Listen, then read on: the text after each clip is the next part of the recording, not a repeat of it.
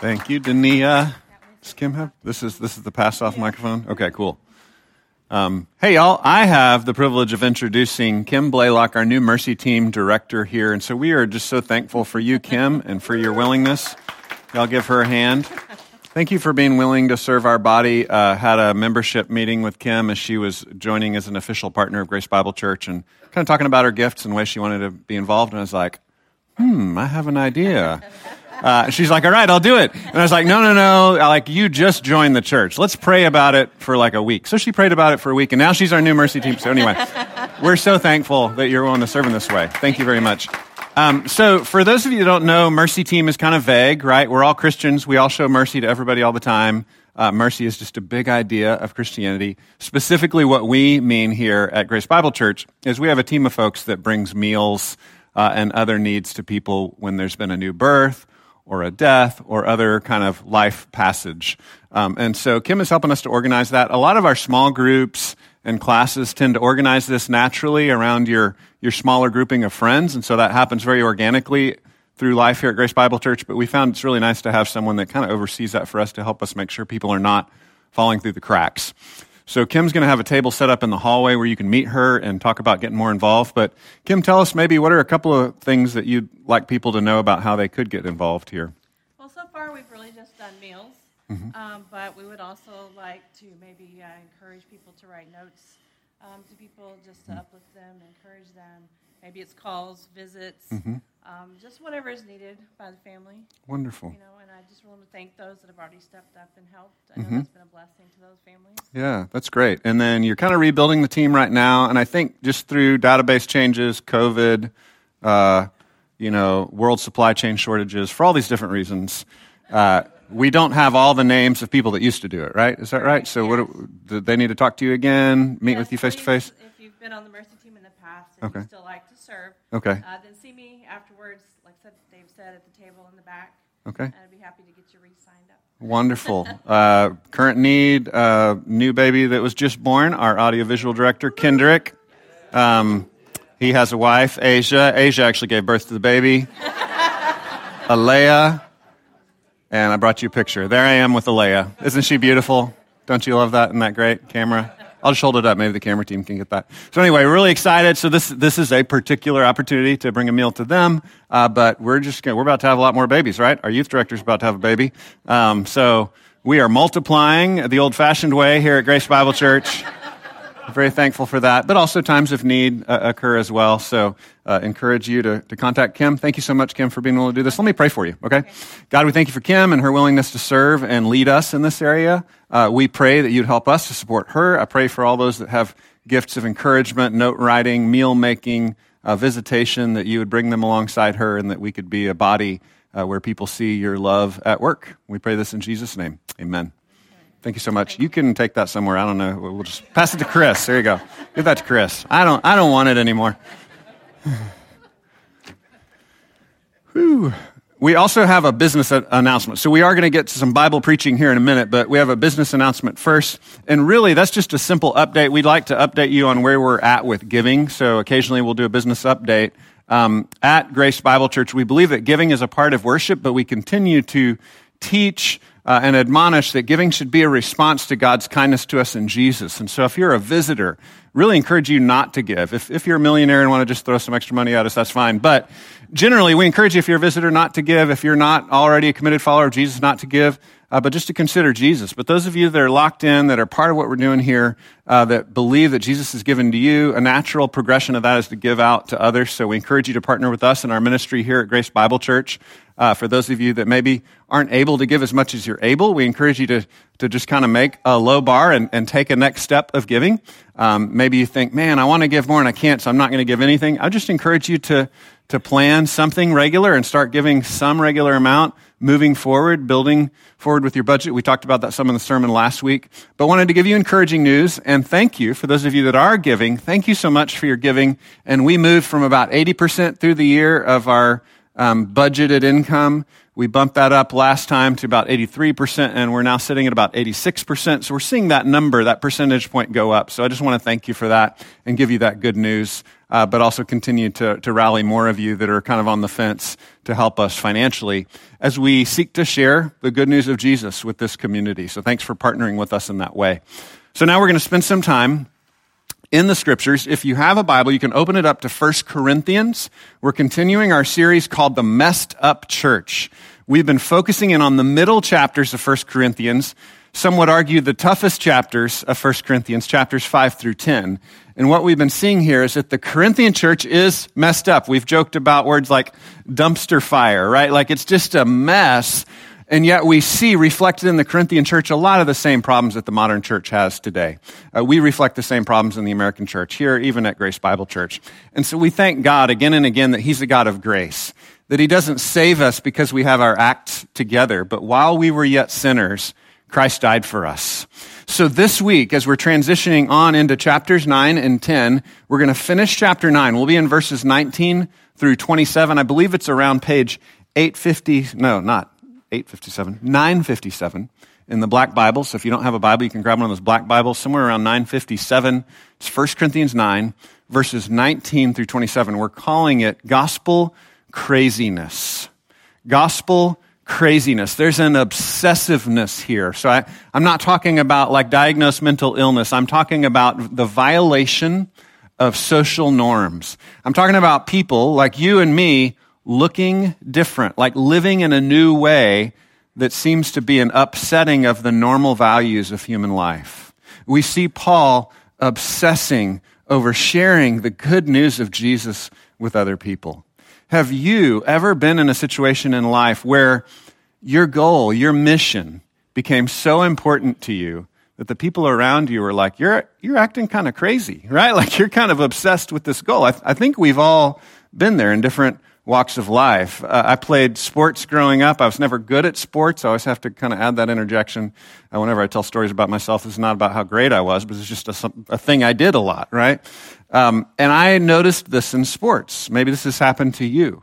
You're just so obsessed with scoring that goal that you're willing to do damage to yourself, right? I was playing flag football with some church friends in my 20s. So a bunch of us young guys, 20s to 30s, playing flag football in seminary.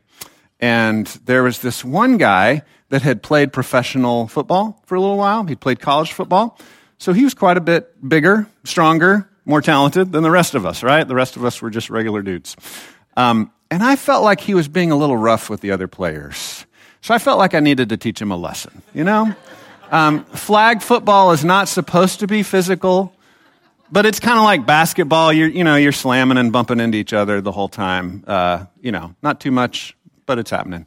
This one guy was big, and he was doing it a lot. And so I remember one particular time, I'm going up for a pass, and I'm catching the ball, and he's guarding me too closely, like he'd been doing the whole game. So I'm like, I'm going to teach him a lesson. And I just come down as hard as I can while I'm catching the pass and slam him with my arm, my massive arms. I just come down, slam this guy really hard, and you know what? He didn't move at all.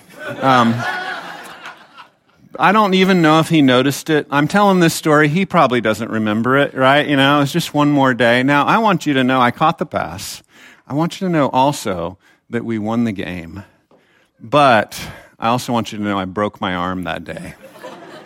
I broke my arm trying to teach a big guy a lesson, right?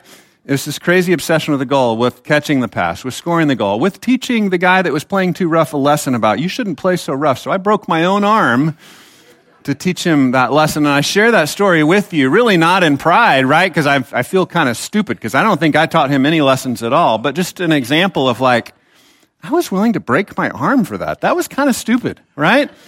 Not kind of stupid. That was really stupid. That was really stupid. That was the first broken bone I'd ever had. I'd played football my whole life, and it wasn't until I was like 28, 29 that I broke my arm. It's just one example. I think I've seen this in your lives, right? Maybe you're on vacation and the kids are crying because they need to go to the bathroom. You're like, no, we've got to make the goal. Like, we got to keep going, right? And you're crazy about getting to your mission, about getting to that goal. Maybe it's at work. People see this kind of thing set into you where you've got work goals and you're like, we've got to accomplish this mission. We got all work late hours. We got to do whatever it takes. It happens in all different areas of life. Here in 1 Corinthians 9, Paul is modeling for us that we as God's people should be crazy about the gospel, not about scoring touchdowns or completing our work goals. We should be crazy about the gospel, that the gospel is the center of who we are as God's people. The gospel, if you don't know, is merely a word for the good news. Good news. It comes from the Old English good spell. It's good words, good news. It's this announcement that God has come for us in Jesus, that Jesus has taken our sin upon his back, that he died to take our place, that he lived the perfect life we couldn't live, that he is our substitute, that if you look to Jesus, you will be saved, that God delights in you through Christ. That is good news, guys. And Paul says we should structure our entire lives around this good news. We should structure our worship gatherings, he's going to say in even more detail in chapter 14. We should structure the way we do church around us seeing this good news and outsiders seeing this good news. Our lives should be built around this good news, this gospel message. So we're going to read this in chapter 9, verses 19 through 27. For though I am free from all, I have made myself a servant to all, that I might win more of them. To the Jews, I became as a Jew in order to win Jews. To those under the law, I became as one under the law, though not being myself under the law, that I might win those under the law. To those outside the law, I became as one outside the law, not being outside the law of God, but under the law of Christ, that I might win those outside the law. To the weak, I became weak, that I might win the weak. I've become all things to all people, that by all means I might save some. I do it all for the sake of the gospel, the good news, that I may share with them in its blessings. Do you not know that in a race all the runners run, but only one receives the prize? So run that you may obtain it. Every athlete exercises self-control in all things. They do it to receive a perishable wreath, but we an imperishable.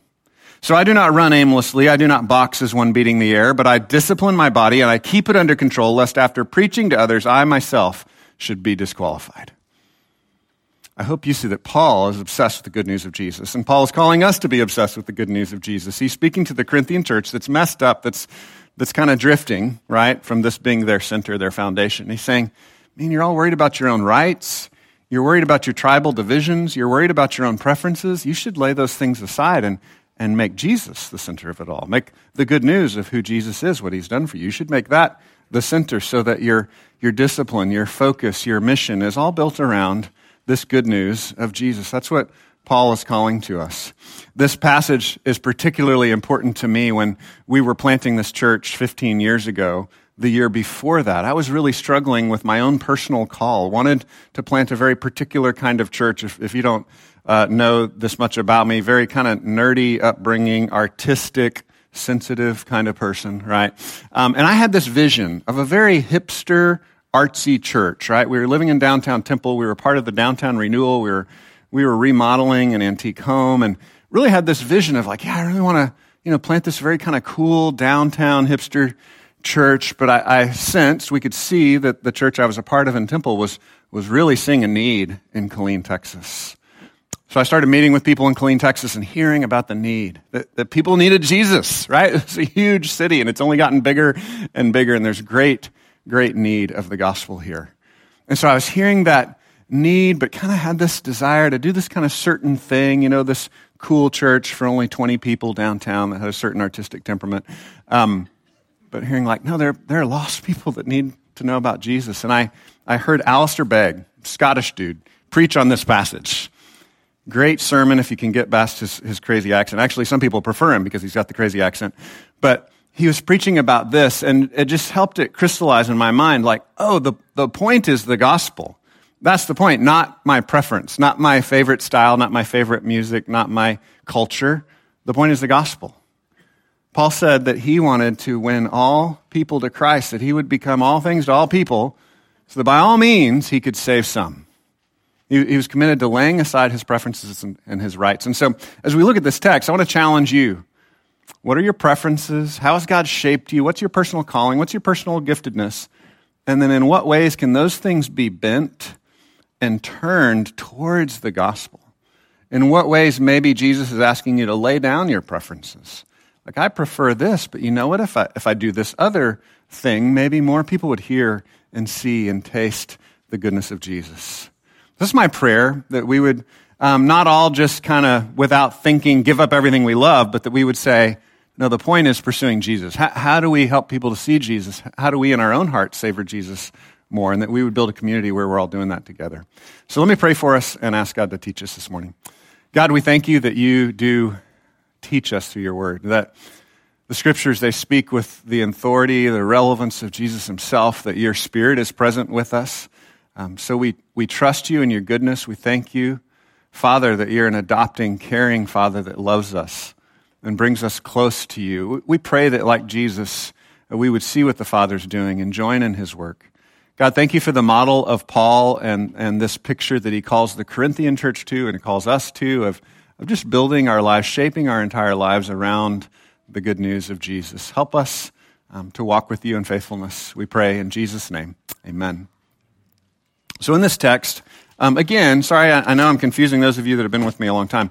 I'm doing another 2-point sermon. So if you're new, I usually do 3-point sermons, but here, 2 weeks in a row, I've done a 2-point sermon. So 2-point outline. Here it is. The 2-point outline is very simple. 2 big ideas. Number one, we see that Paul and we should be crazy about gospel persuasion. And then the second point is that we should be crazy about gospel obedience. So the first section's pretty clear, crazy about gospel persuasion. He uses the word win. I'm trying to win people to the gospel. I want to persuade them of the truth of the gospel, that people would trust in Jesus. So gospel persuasion. And then the second one is gospel obedience. He talks about a runner running in this disciplined, obsessive, I'm running after Jesus, I'm pursuing Jesus, I'm going to do whatever Jesus says, right? Gospel obedience. So gospel persuasion, gospel obedience. So the first point is crazy about gospel persuasion. What would it look like for us, like Paul and like Jesus, to be crazy about gospel persuasion? So Paul lays out again, kind of going back to where we were last week, that he's an apostle who has rights and privileges of leadership. He has leadership privileges. There's certain things he could do, certain things he could demand of people, but he lays those down. He humbly serves others. He doesn't demand things, but he gives of himself. 19, for though I am free from all, he says, I have made myself a servant to all, that I might win more of them. So again, this is servant leadership. Jesus dies for us. Jesus washes the disciples' feet. Here we see Paul modeling his life after Jesus, and Paul calling us to model our life after Paul and after Jesus. That we would be servant leaders, that we would lay down our demands and our rights. We wouldn't stand on, this is what I'm owed, but we would give that up so that others would see Jesus. And so we see this pattern that Paul calls us to. And then he goes into some details about what this works, how this works out, and uses some cultural language. So let me run through this in verses 20 through 22. Verse 20 says, to the Jews I became as a Jew in order to win Jews. To those under the law I became as one under the law, though not myself being under the law, that I might win those under the law. So some parenthetical phrases here, some confusion. Number one, was Paul a Jew or not? What do you think? Yeah, Paul was a Jew, but he's talking like he's not. So what does that mean? What that means is I might say, just to pick on the worship team, Chris was like, we did kind of a Texas-y number, right? Like, great. You know, like some people that's your style preference. You're like, oh, I love that. That was great. Then the idea is like, okay, I'm a Texan, but to the Texans, I might be a Texan. I might be able to speak Texan so that Texans can hear the gospel. For those of you that don't know, I actually am a Texan. But before God, I'm not really a Texan, right? I'm a child of God. Like my Texasness is like here compared to being a child of God. Being a child of God is what really matters. And so again and again at Grace Bible Church, what we've tried to say is we want to hold our cultural backgrounds loosely, right? Yeah, I'm a Texan. Yeah, I love barbecue, right? Yes, I love that we have Texas-shaped waffles at all our hotels. I love it. I mean, it's just awesome to me. But we want to hold that loosely, right? That's secondary identity. That's not really who I am. Really, deep down who I am is I'm a forgiven sinner. I belong to Jesus. And that means I have more in common with the person from Wisconsin that grew up on a dairy farm, right, than I do with other Texans if we both know Jesus. And so there's this commonality we have in Christ, and Paul's calling us to see that. He's saying, yeah, to the Jews, I make much of my Jewishness, right? So if you're talking to a friend about Jesus and you have something in common, that's great. That builds a bridge. You can understand each other. You can communicate. You're in the same unit in the army. Great, we're in the same unit of the army. We can talk this same lingo.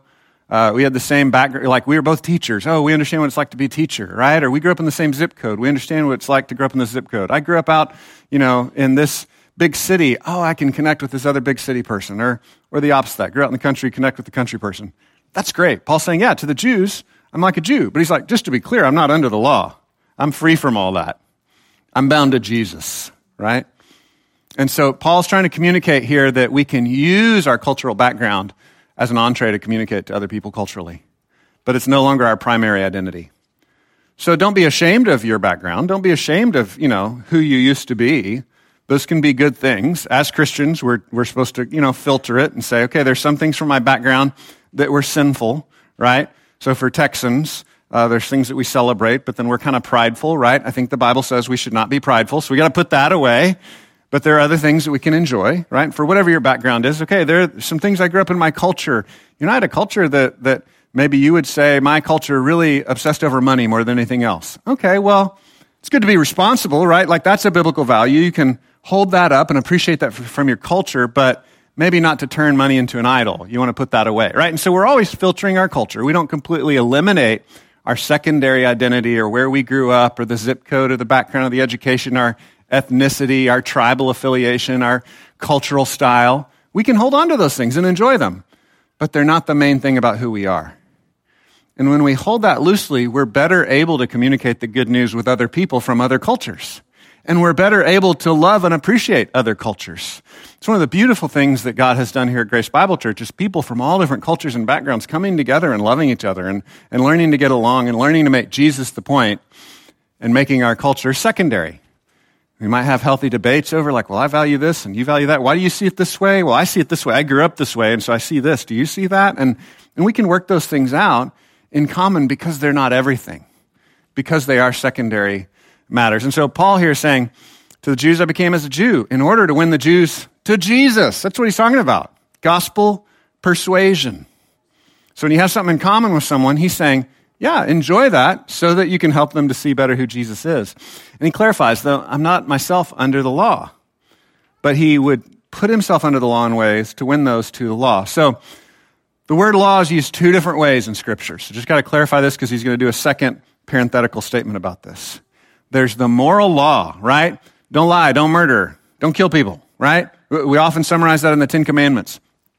And then there's this kind of comprehensive, complex system of the Mosaic covenant, often in Scripture called the Old Covenant, with all the Levitical ceremonies. And so there were national laws about being a Jew. There were ceremonies about being a Jew, which were basically all their rules about how they were going to project in their broadcasting center, the temple, the holiness, and the sacrificial system, the grace of God and the holiness of God, right? So it was this very complex system that they were bound to as Jews.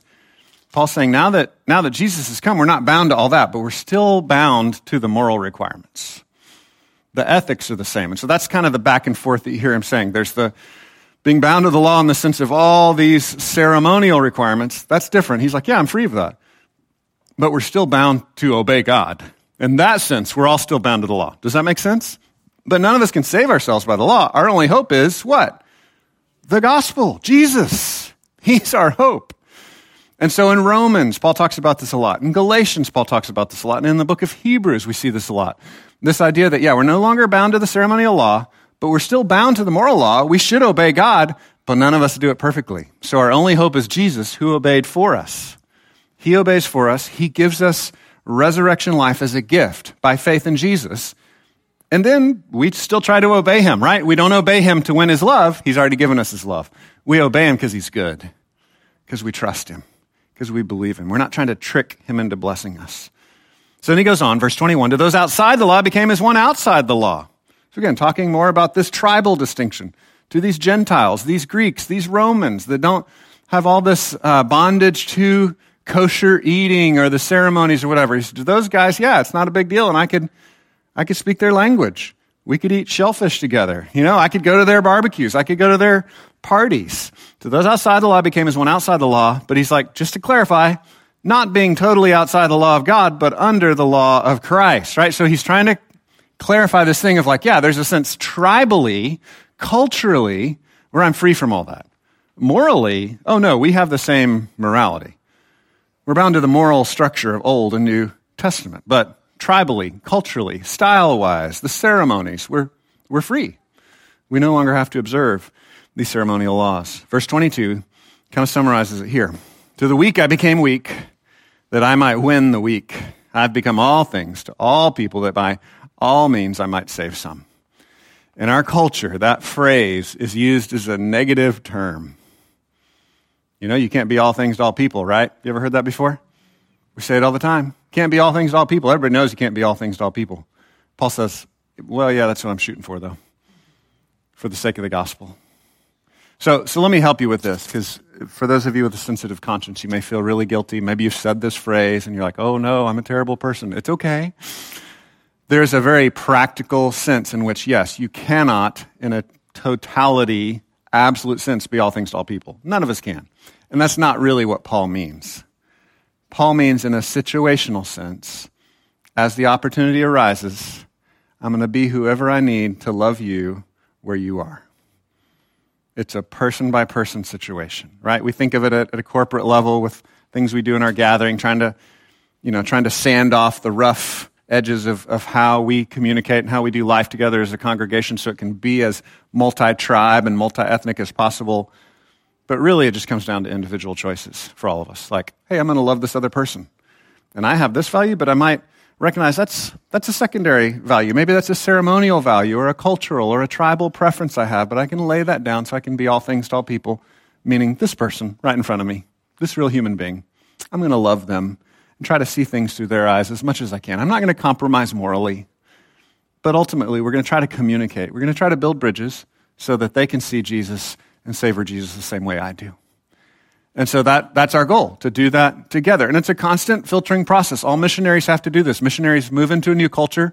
They do some basic things, right? Like they often live in the kind of house that the people in that culture live in. And they're giving up some of their rights and privileges or what they're used to, right? And they're like, this is a different thing. I'm not used to this. This is not how I'm used to living. They learn a new language. Often they'll dress like the people there, right? Now, dress is generally neutral. The Bible does have some things to say about modesty, right? We should wear clothes. So there's some basic things there. But generally, we can dress like other people. We can learn their language. We can live in the kind of houses they live in. We can eat their food. And so these are all things we do to build bridges and connect with people. That's really the goal, that we would love people where they're at. Again, not morally compromising, but we would translate the message so that there would be real gospel persuasion, gospel communication. The goal is that people would see Jesus. The goal is the good news. That's the goal. We want to be crazy about that. We'll look crazy because we're letting go of our old culture. And people that come from our culture are like, what's happened to you? You're like, well, it's just not as important to me anymore. We're not pretending that we're something we're not. We're just saying these things are not as important to me. I grabbed a picture of Google Translate. We have a growing number of technological abilities to communicate to each other. And I really want to encourage you to prayerfully make your translating work and your gospel persuasion work a case-by-case, neighbor-by-neighbor, friend-by-friend situation. Because what's happening is we're in this new era where we're more global than ever before, where we see people all over the world more than ever before, where we feel connected with people all over the world more than ever before. You can't actually know all those people. I just want to break it to you. You can't really be their friend, right? I think I have 2,000 Facebook friends. Those aren't really my friends, right? Like some of them are, but you can't humanly be friends with that many people, right? Like in the sense of really knowing each other and spending time together. So I just want to warn you that we're in this age where we have the promise of connection and translation and communication with thousands and millions. No, just know the people next to you, get to know them, your neighbors, your coworkers, communicate with them, meet them where they're at. So Paul's saying, this is my model. He's giving them, Corinthians, you shouldn't be so big about your divisions and your tribes and your preferences. You should lay those rights down to communicate the gospel to other people. And Paul gives himself as a model, and he's obviously modeling himself after Jesus, who sacrificed for us. And so here's a question that I have. I want you to think about the last few things that you, and this happens to me too, have groaned about at our church or any other church. I want you to think about those things. And this is not to like make you feel guilty, but it might a little bit. Number one, were those things that made you groan in church, were those issues of convenience and cultural preference for you? Were those your own issues of convenience and cultural preference? Or number two, and I understand the world's more complicated than my two choices here, but number two, were they issues that were making it harder for you or your friends to see Jesus? I believe those are two different things. Obviously, there's kind of a sliding scale. We're complicated people. I'm just trying to summarize these things down to prove a point. Last time you groaned in church, were you groaning because your preferences were not met? Or were you groaning because it was hard for you to see and savor Jesus, hard for your friends and your neighbors to see and savor Jesus, the gospel, the good news of who he is? We really want to work more on the second issue than the first. That's what I'm calling us to kind of hold more loosely our own personal preferences, like Paul was modeling, and then more clearly try to communicate the good news. If you are focused on the first a lot in your own heart, I'd ask you to pray that the Lord would give you more opportunities to talk to other friends about Jesus, talk to friends that don't know Jesus, or maybe friends that are on the fence, confused about Jesus. In our context in the South, there are a lot of people that are what we would call religious lost, that grew up in church but have some real church hurt. And so they have some hang-ups. A lot of times it's not just communication and language. A lot of times it's culture that makes it hard for them to see and hear the gospel. Maybe they need someone that listens to them, that pays attention to them, that loves them, that serves them. So I'd ask you to ask the Lord to put those people in your life and those kind of conversations, those relationships in your life to help you kind of loosen your grip on your own preferences. And I struggle with this too. Like, this is a constant process in my own life. I'm not just trying to throw this on you guys. Number two, if the issues are, man, I'm groaning because I feel like at GBC we're missing some people here, right? Like some people aren't hearing the gospel in their language and I want them to, right? So number one, there's the practical sense of, at some practical level, we can't be all things to all people in a perfect, absolute sense, but we want to keep working at it, right? So here's a process if that's where you're at. Help us fix it. Help us get better at it, right? So number one, pray for us. Pray that we would be a place where the gospel would be lifted up, where people would just be crazy about Jesus and see Jesus and be amazed at Jesus. And that would always be the primary thing that we're about. Will you pray for us that would be true here? Number two, would you then consider if you could fill the gap, right? Would you pray and say, Jesus, how could I help bridge that gap? How could I become a translator on this team? How could I help this friend that's maybe not seeing it to hear and understand better? Often these are relational issues more than communication issues. Those things work together. And then thirdly, if you're like, I've done what I can, I think maybe the leadership's missing it, then tell us about it. Yeah, come to us about it. But please don't start at the top in a sense of like, just Dave needs to fix everything that's broken at the church, right? Like I can't. It's all of us. We are the church, right? So start with praying. Secondly, start with how can I fill the gap? And then come tell us, like, yeah, I think y'all are missing it. And I thank you because many of you have done that in the past. You're like, I think there's a blind spot here, and we've tried to make adjustments, again, so that the gospel is more clear. And then finally, for those of you that are like, man, I'm not even sure if I know Jesus personally, I want you to consider Jesus. Have you come to Jesus in that sense? Or has your own background and identity been what you've been leaning on to save you?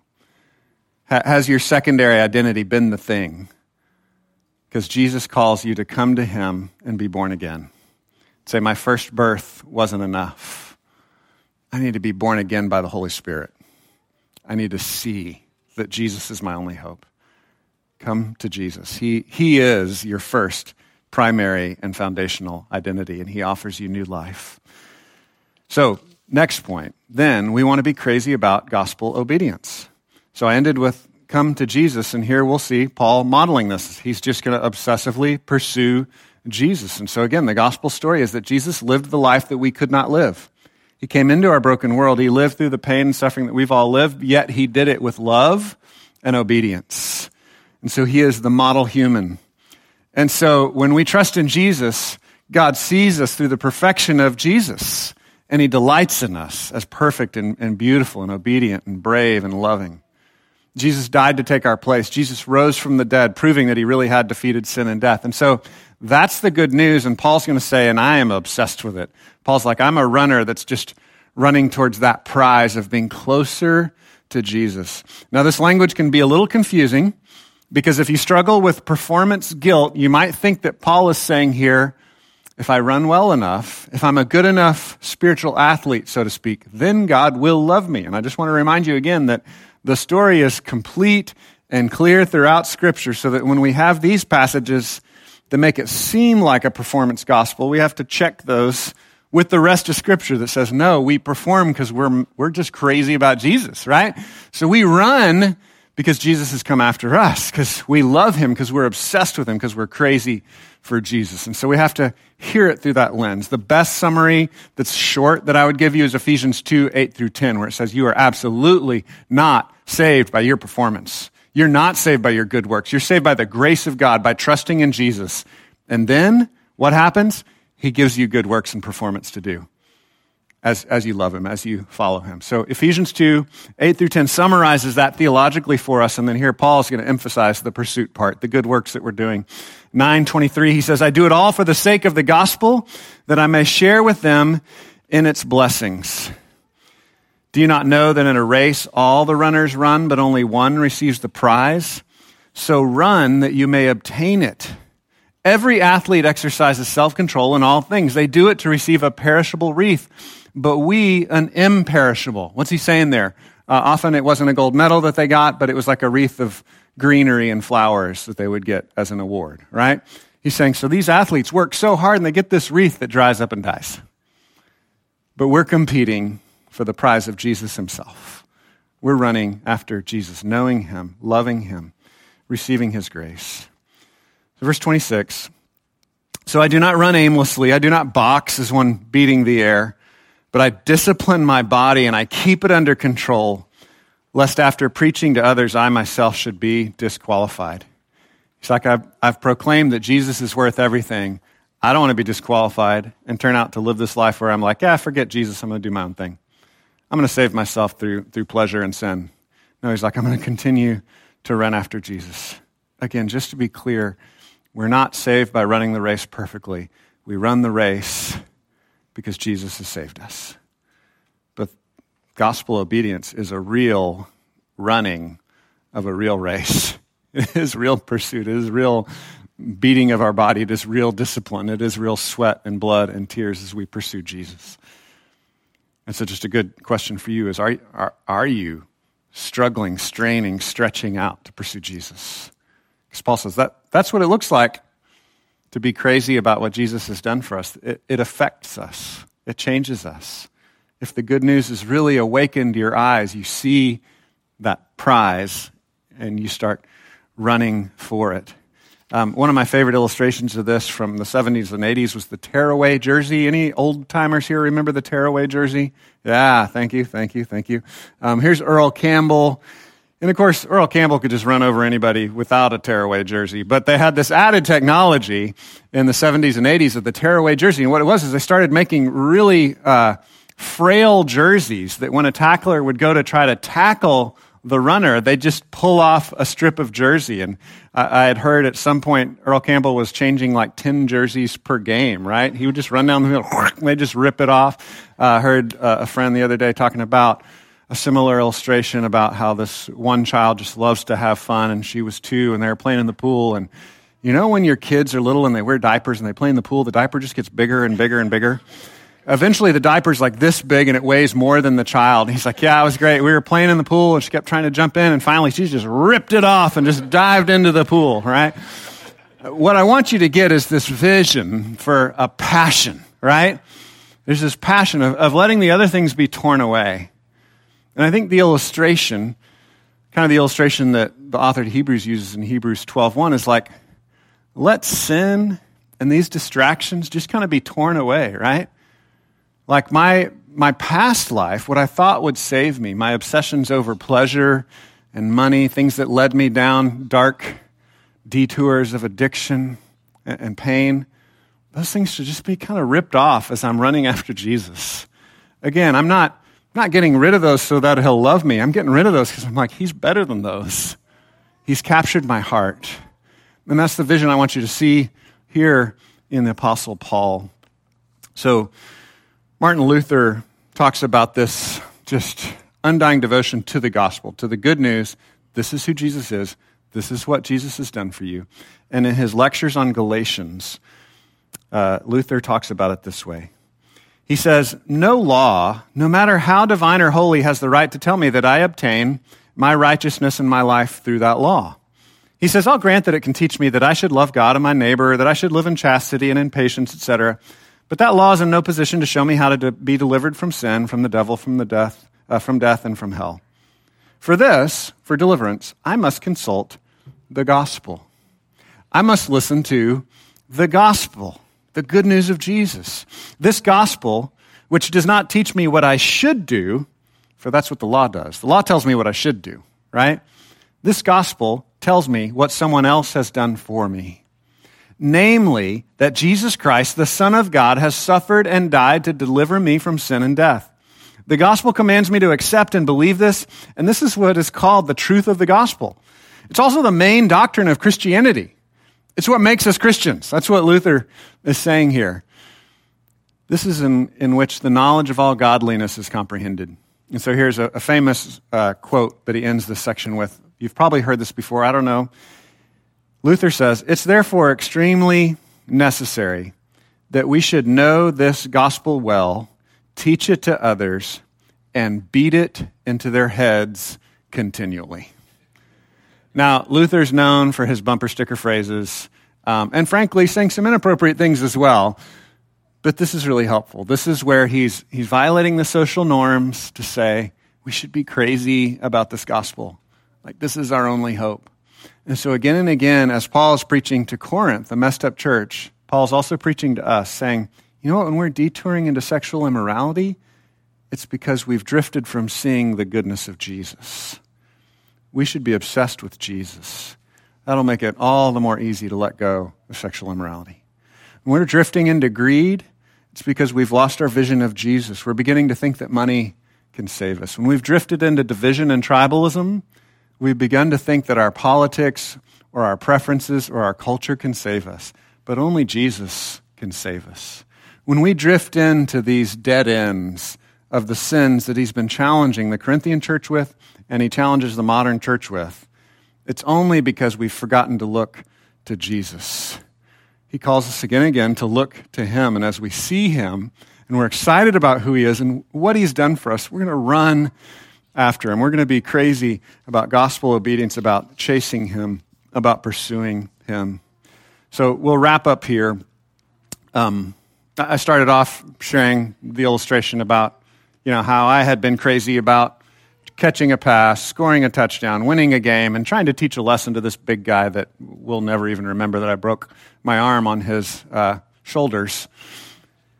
And I thought it was a good illustration because so often and I think this happens to you too, we can be crazy about the wrong things. We can be crazy to the point of breaking ourselves for success in a game, for success in a relationship, for money, for pleasure, for a thrill. Jesus was broken for you and for me. Not just a broken arm, he was absolutely broken. He took the weight of the wrath of God on his shoulders. In Hebrews 12, it says, look to Jesus, consider Jesus. Look at what he's done for us. It says, consider him who endured from sinners such hostility against him, so that we don't grow faint or weary, so that we don't give up. Keep looking to Jesus. Look to Jesus, the founder and perfecter of our faith, who for the joy that was set before him endured the cross for us. He despised the shame, and he's now seated at the right hand of the throne of God. Paul says, in our struggle against sin, we've not yet resisted to the point of shedding blood, but Jesus has. And so as Paul calls us to be crazy about the gospel and to just pursue Jesus with everything we've got, pursue being with Jesus, enjoying Jesus, right? As he talks about here in the text, Paul has this beautiful picture of wanting to be one. Verse 23, I do it all for the sake of the gospel, that I may share with them in its blessings. Paul is combining the communication of the gospel and the enjoyment of the gospel. They go together. It's a seamless cloth. If we love Jesus, we're going to want to tell people about Jesus. If we love Jesus, we're going to enjoy trusting in him to save us. And as you find yourself growing weary, faint-hearted, as Hebrews talks about, as you find yourself tripping up and obsessing about your own preferences, what's the cure? Well, the cure is not to just say, stop it, right? The cure is to look to Jesus, the author and perfecter of our faith. Let me pray for us. God, thank you that you love us and that you've taken hold of us in the gospel. Thank you that you were crazy about us, so crazy that you left the perfection of heaven. You came after us, that you lived a life like us and yet different, and that you loved perfectly, you obeyed perfectly, and then you made yourself a sacrifice, a substitute for us. You died for us. You were broken for us.